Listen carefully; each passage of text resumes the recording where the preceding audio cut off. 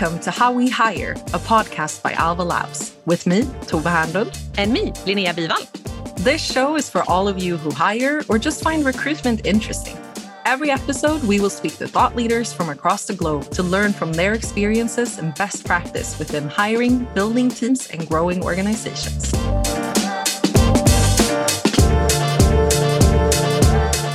Hi, and welcome to another episode of How We Hire with me, Tove, and Linnea, of course, is here as well. But today we have a guest with us, Anna Holmqvist. Can you please tell us a little bit about yourself?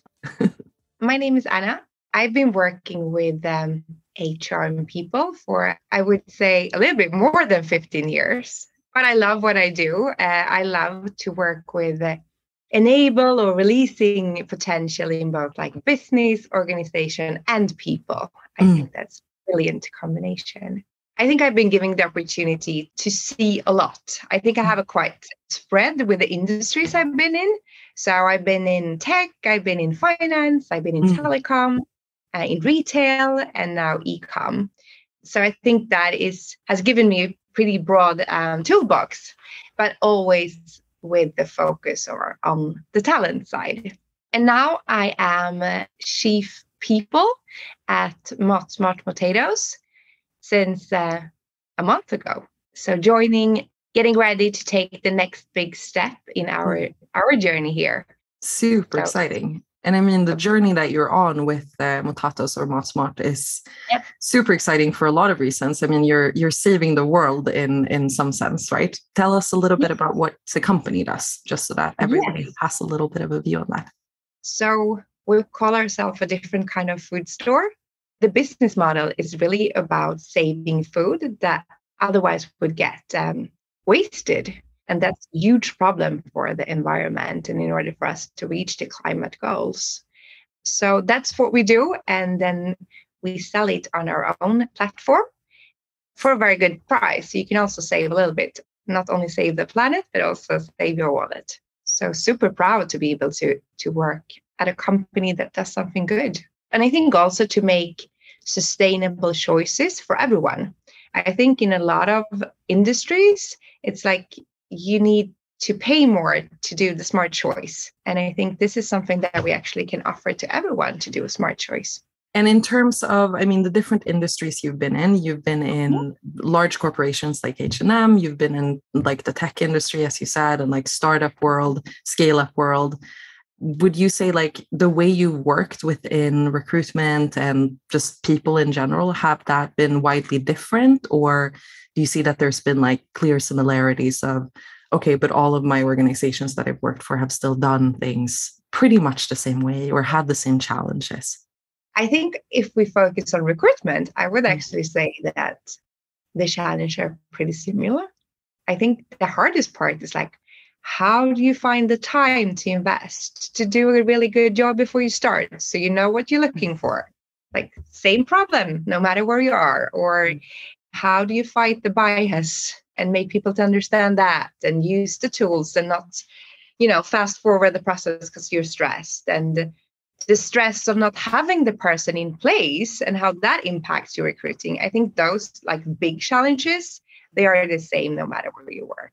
I think that's like really interesting, and just diving into, because I think like one of the, to some extent, like biggest challenges might not be that you don't have the know-how or, the processes or stuff like that within your like TA team. But the biggest challenge is when you need to involve the hiring manager and they have like such different demands. Like what's your tricks up your sleeves to make that work well? I think making it outspoken expectations on our managers, part of your job is to find and grow talent.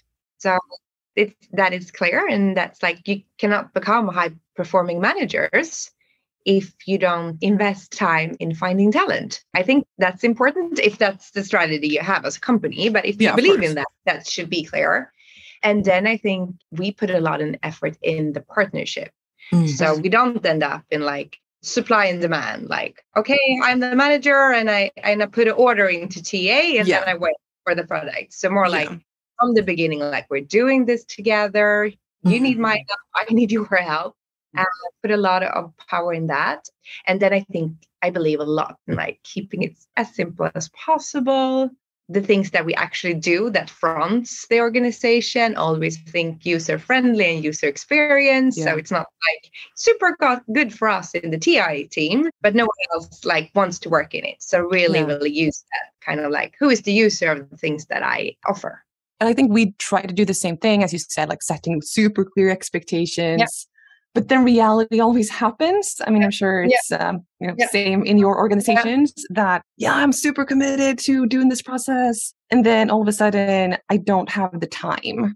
Because we've tried different strategies, but like we always do like Friday check-ins and like summaries of what's happened during the week, where everyone's up to date. But sometimes you need to be like super speedy to not lose a candidate. How have you handled that?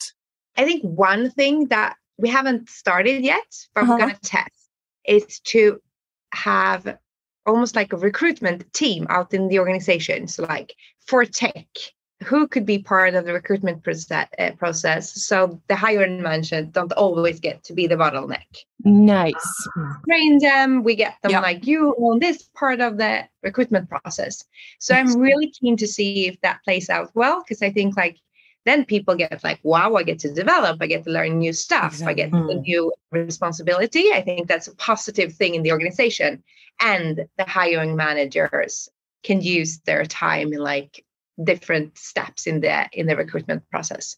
I think that's one good thing. And then of course, like from the TI teams, like how can we optimize as much as possible? Of course. But I think I'm going to test that one. So that's cool. But super exciting. Yeah. And you need to come back and tell us how it went. Because I think we've done not that, but like a version, I guess. Because I mean, we also have hiring teams, and we try to involve people that are not just the manager to review, cases and work sample tests and do interviews and stuff like that. But sometimes when it comes to like, okay, the decision needs to be made now. Someone else is pulling that candidate. And I think if you can like manage to distribute that decision making, that would be super interesting. Nice. To be continued. To be continued for sure. How many are you right now, Anna, at Mutatos? What's much? I think we are closer to 230. We're going to launch in UK soon. So a small team there. We are in Germany. We are in Finland, Denmark, and Sweden. And in Sweden, we have our own warehouse for the Nordic as well.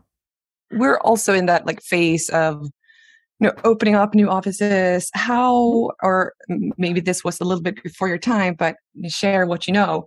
What was your like strategy to like, who do we hire? Like, where do we put feet on the ground? What types of roles? I think that's one of the biggest learning from like launching in Germany and taking that into the UK, that of course we have loads of smart people who has launched in the Nordics before Germany, but that lack of feet on the ground. Right. So in UK, we staffed up the team before we got started. So we have someone to hold it together. We have a sourcing person on the ground because we're closer to partners. We have marketing on the ground. So we have a small team, brilliant. I'm so proud of the competence that we have. Not even existing in the UK. But I think that's one of the biggest learning. Like we need to have feet on the ground. We need to stay close to partners and to the customers. And I also think like how to be able to scale fast. I think like to hire someone, to have someone there who actually you can meet and you can come to the office and see like it does exist, this company. I think that will scale faster and be more attractive. So it sounds like you did sales, marketing, and to some extent like TA on the ground before you actually started officially. Yeah. Interesting. And was that something then that like, given the Nordics, did you, I mean, going back and yes, you weren't in place then, but the strategy was different in the Nordics than it was for Germany and the UK, or like now that you're thinking back? I think in the Nordics, we do have a lot of function where we actually can see that you can use for all the markets, because Sweden is the biggest market, but still we have a customer base that's similar. So we have more functions that actually can be here in here in Stockholm at the head office that we could use for all countries. So I think for us, that was a big step going into Germany, because it's such a different market and it's so big and it's got so much potential. And the UK is the same. So I think here we have to also like take the learnings, but also understand that like we're doing something new with this disrupting the food industry now in Germany, and that's huge. So I think also like, we have to bring in the learnings, but also be brave and start going back to that test phase again. Startup within a startup to some extent. Yeah, a little bit. That is fascinating. In terms of like recruitment, I mean, yes, recruiting certain people to start in the different markets, but have you recruited like locally, or has it more been like you've moved people from other offices to start on the ground? No, we actually hired locally, because I think that's part of us growing into a global company. That I think that's one of the biggest thing is I take with me from working in larger companies. Like, how can we be smart already now to not become like we're the head office in Stockholm, and then we have the small local offices, and they're like out there, and we start to build different companies. Like, how do you build a like truly global organization? I think it's something that we have to like in all the decisions that we make now. Okay, do we think globally or do we think Swedish? I think that was like one of the things that we need to hire locally. But then I see great opportunities being a global companies that if people want to work in different countries, we might be able to make that happen in the future. Right.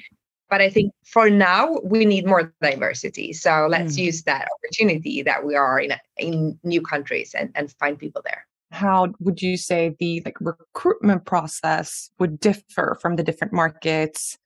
If you have like a well-known brand that you do in Sweden compared to, I guess, a not so well-known brand in new markets, how do you work differently? Yeah, of course, it has been a lot of networking in the new markets where we don't exist. So a lot from like people we know, or the first person with feet on the ground, or using our brilliant investors and board, who knows, someone. So I think that has been one, and then a lot more search. I think that has been one of the tricks. But then, if you get that in there, I think that's one of the things to maybe get the manager more involved as well. If you learn that, like, okay, it's my responsibility to use my network, you already have them in there. That's really nice. I'm super curious, like roughly speaking, like what does your process look like? We're actually just creating it, to be honest. Super. That's great. I love when it's in the starting point. Really good tools, of course, and great people, but we're actually looking into like what are the phases that we want to go through, how can we make it strong and with high quality, but still agile and so on. So we're about to launch it, but we have based it on to change the mindset to like, how do I collect data to make the most informed decision? The basic is like, how do we avoid the gut feeling thing? And how do we do that?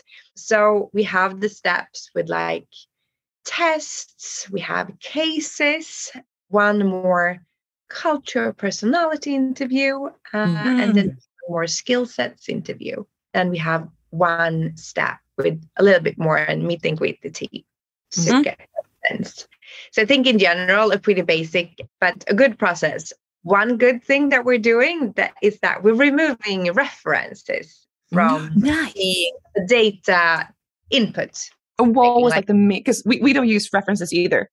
What was your main reason for removing that, or that you will remove it? It was my brilliant TA team who said like, why do we take that?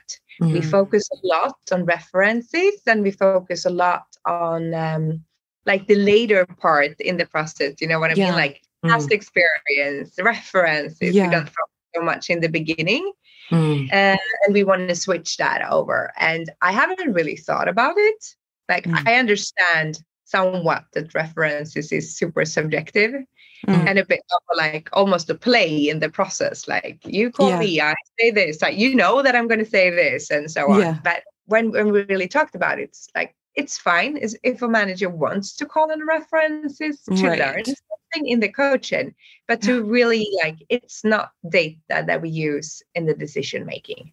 That also sounds like a good I think, middle ground, because what Yeah. usually happens is if the TA team is really forward thinking, right, they might want to Yeah. remove references, but then managers kind of fight back because they're so used to doing that. But by Yeah. kind of minimizing the weight of it, at least Yeah. like they get the security of still being able to call a reference if they want to, Yeah. but without it weighing into the decision. That's a Yeah. genius move, I would say. Yeah, let's agree it's not fact or Yeah, they yeah. Have you noticed any differences when you've recruited in different markets on this? Because I know, I mean, in Sweden, reference checking is changing a lot. So Yeah. the way we do it changes. A lot of organizations are challenging if you should do it or not. But have you noticed a difference in, for example, Germany or the UK? To be fair, I wouldn't say that I know. So I'm going to come back in that one as well. But I do think that this mindset of like collecting data to make a good decision, I think that's where most countries are moving into. I would agree. I think, in my opinion, thoughts, I think the way that hiring has been done has been a lot of like, you check a CV, you see if that person is similar to yourself, you do a couple of interviews. If you are, or back in the days, if you were forward leaning in recruitment, you did a lot of interviews.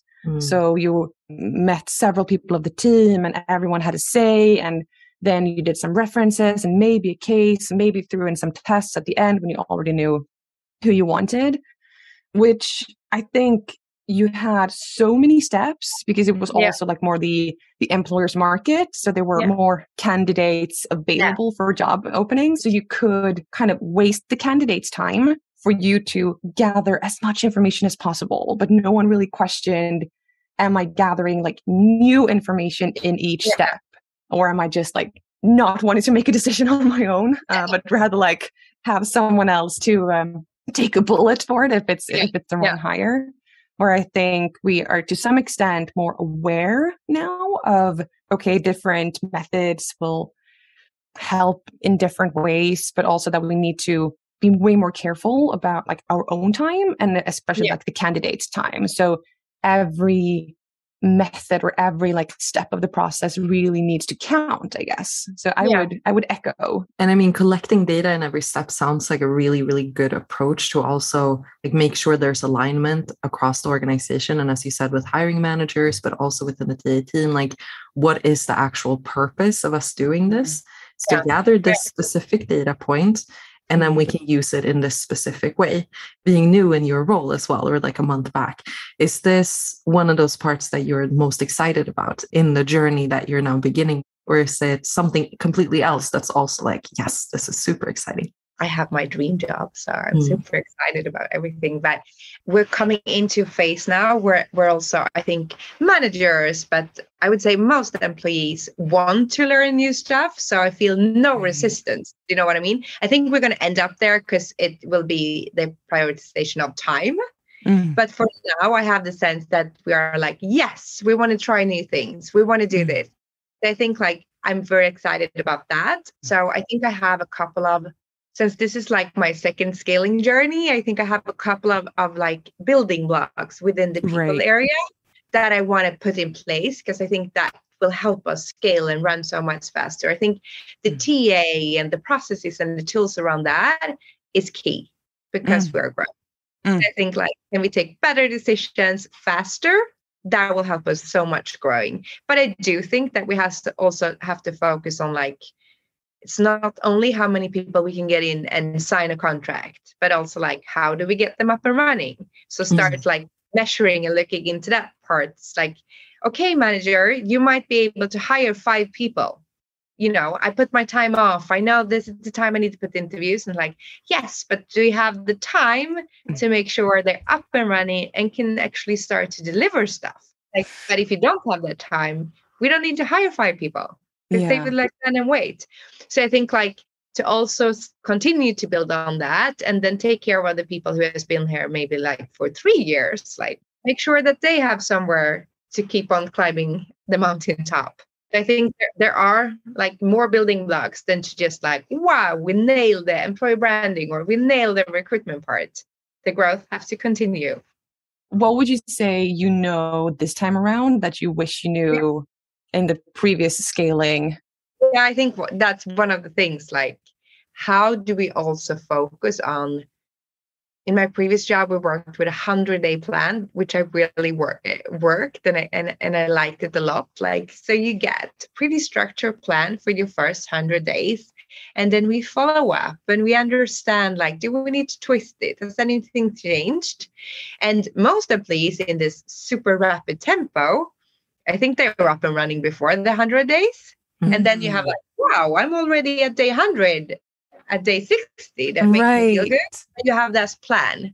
So I think to focus on that, I bring with me. And then I think I learned a lot about, like, one of the keystones of building that good trust and psychological safety is clarity and communication around that. And I think I really take that with me. Yeah. That moving from that, you're 20 people around one table.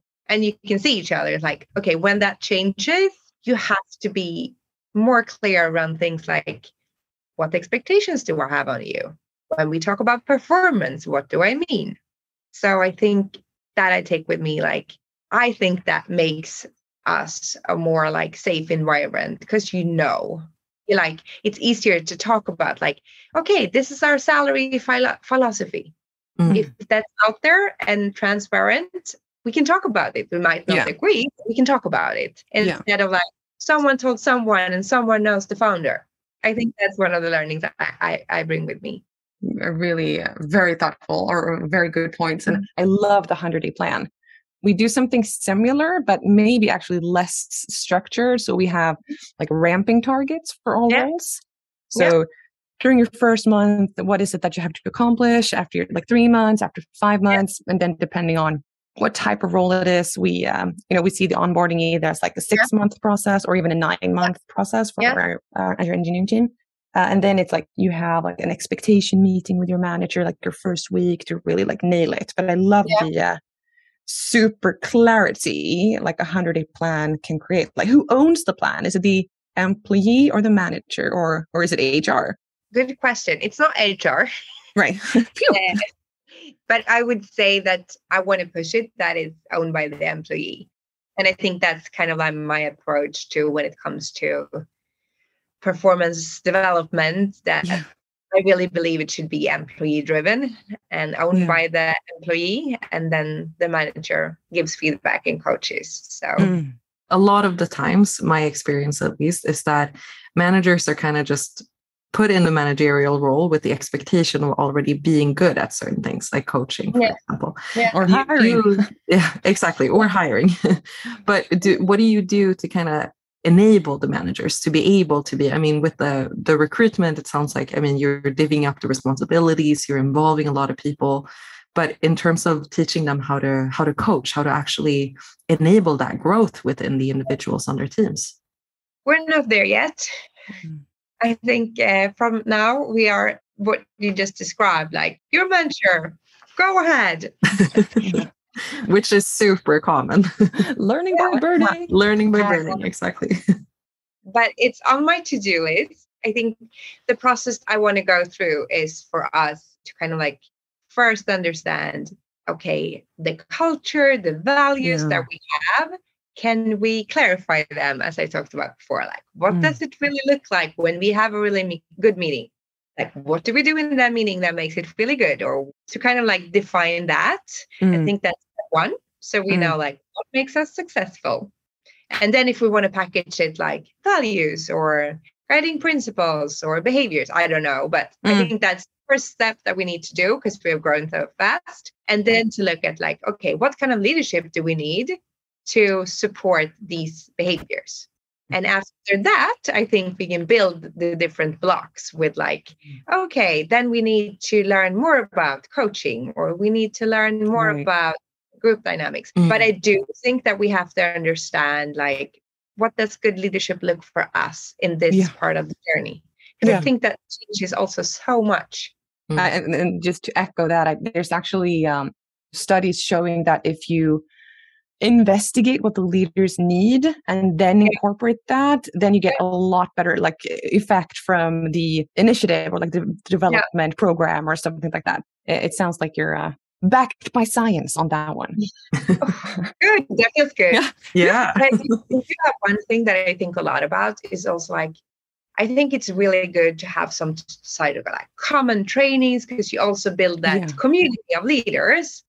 But I also do think that taking some of the investment from like a training program to put in individual coaching for the manager could be the right way to go. Because sometimes you buy these massive leadership programs and they're really good, but then for someone it's right and for someone it's not. And if you would take that money and say like, hey, you get to your own personal coach and you get to meet them 10 times. Maybe that would be an even more efficient way to get that person up and running. So that's one thought that I have, like with the collective intelligence here, set the basics together and then invest in coaching instead.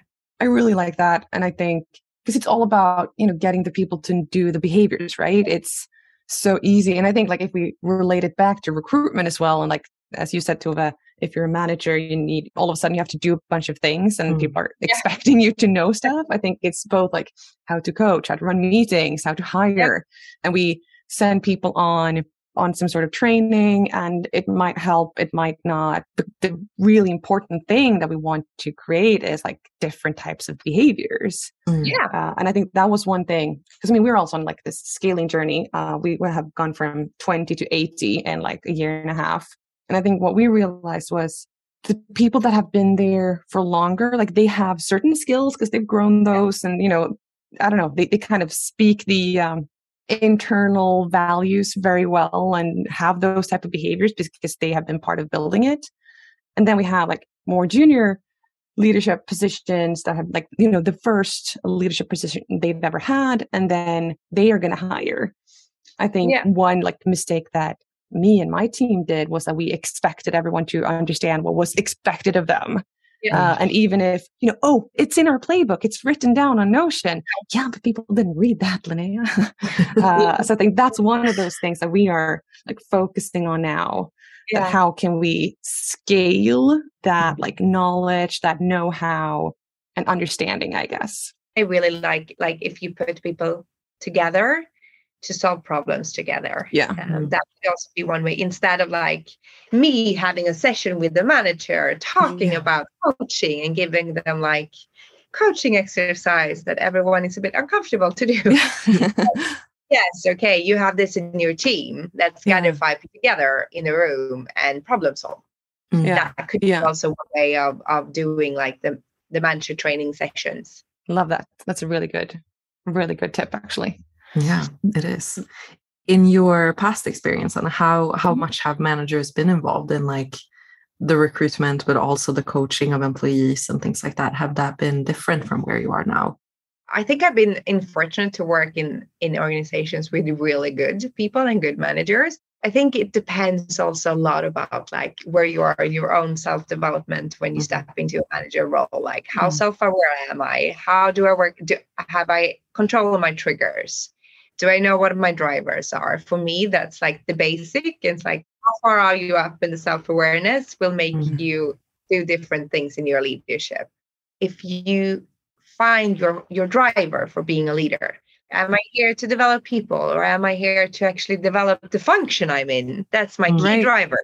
And then you can like, if you land in that, you can get the right tools. Because I think I end up there a lot of times where I find brilliant people and they're like, yeah, but my main goal is to build this function. I love that. I'm not super interested in like digging into each person. You might be maybe more of like a function lead or a project manager. It's like, how do you help those people? I think that like really circles back to like, how do we retain people? We have tried to really make a big deal out of like, okay, you can be a manager and there's like a manager path, but you can also be like a specialist and there's a specialist path, and that should be just as rewarded and just as, I don't know, cool, I guess, because I think that's some misconception is that you can only make a career if you get a leadership position.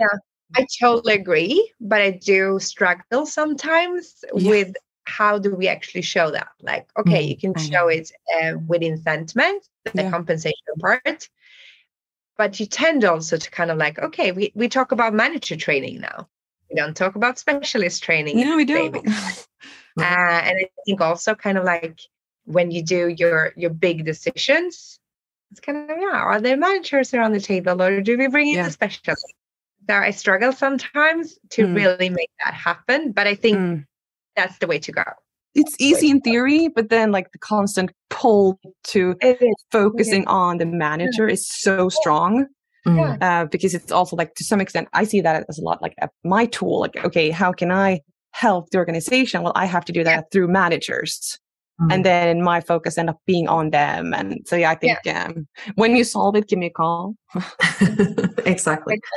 But it feels like a mind shift that a lot of organizations are going through too, where it's kind of, how do we utilize the talent that we have internally, whether those people are in management or not? One thing we have done that I'm actually like quite happy that we took that decision was, so our internal like leadership program is for leaders, not managers, meaning that if you are like a specialist in some way, I have said like as many specialists as actual managers in that the current group right now, because even if you're not responsible for leading people on paper, you're still leading people in a specialist role. And I think going back to what you said in the beginning too, with like always have that clear purpose, that it might be like, okay, now we have a labor law session for managers. Not that important if you're product managers. But if we talk about coaching, then it might be more people that's kind of like, okay, that's for me. Maybe that's a good way to go. Yeah. And I think, I mean, speaking of retention, a lot of companies are struggling with retaining people right now, right? Which puts a lot of pressure on the TA team to then recruit new people. But I mean, if you focus on coaching for employees in general, not just managers, but of course, that's a really important segment to not lose as well, then I'm guessing also that retaining people would be a lot easier too, because they feel that like sincerity and like their growth and what they can do for the organization. Anna, going back to what you talked about earlier of like how you have changed your recruitment process, what has like historically been the most challenging part of your recruitment process? It's actually the focus or the discipline to stick to the process. One very smart TA said like, structure is the enemy of bias. Which I really like. Yeah. But is structure fun? No, it's not. It's my favorite thing. Yeah. I love it. So I think that's the struggle. Like everyone knows, like, again, in theory, like, yes, I want to take a data-informed decision. I understand that's the best. I understand this is the way to go. But then in the moment, you're stressed and you take a coffee with someone. It's like, I really like this person. I want to hire her. Stick to it. Be resilient. Right. Like, let's test this now for a year. And we can evaluate, make better decisions. Yeah. I love that. Like to test something for like a longer period of time, not just like, let's test this for one process, because technically there's so many things that can go wrong and right. So it can be just pure luck. And if that has been your like biggest challenge, what would you say is like the best feature of your current or the process that you're now building? What are you most proud of? As we haven't launched it yet, I really don't know what's going to fly the most. But I do like that we're switching from like, okay, focus on CV and maybe references to like almost like, how do we screen at a good way? How do we put focus on that? How do we put focus on the candidate? So maybe that like we give them tools to do an easy mindset shift. And what tools are you planning to use to reduce the focus on the CV? We're having tests, both like personality, logic, if we feel that is a fit. And then for a lot of roles, we have more skill tests, like for in the tech department that we can use early on to understand, okay, you have done all this, but is it a fit with this competence? That will help a lot. And I think, as always, to push the organization to use them earlier in the process than you think. Right. I think that's interesting because, I mean, we obviously use tests at the beginning of the process as well. But that fact of like skill tests, we always do cases, but we do them quite late in the process because I think it's such a tug of war between like how much can you demand from a candidate. Okay. It would be brilliant if you can just like, could we do a short version of the cases earlier to just have that?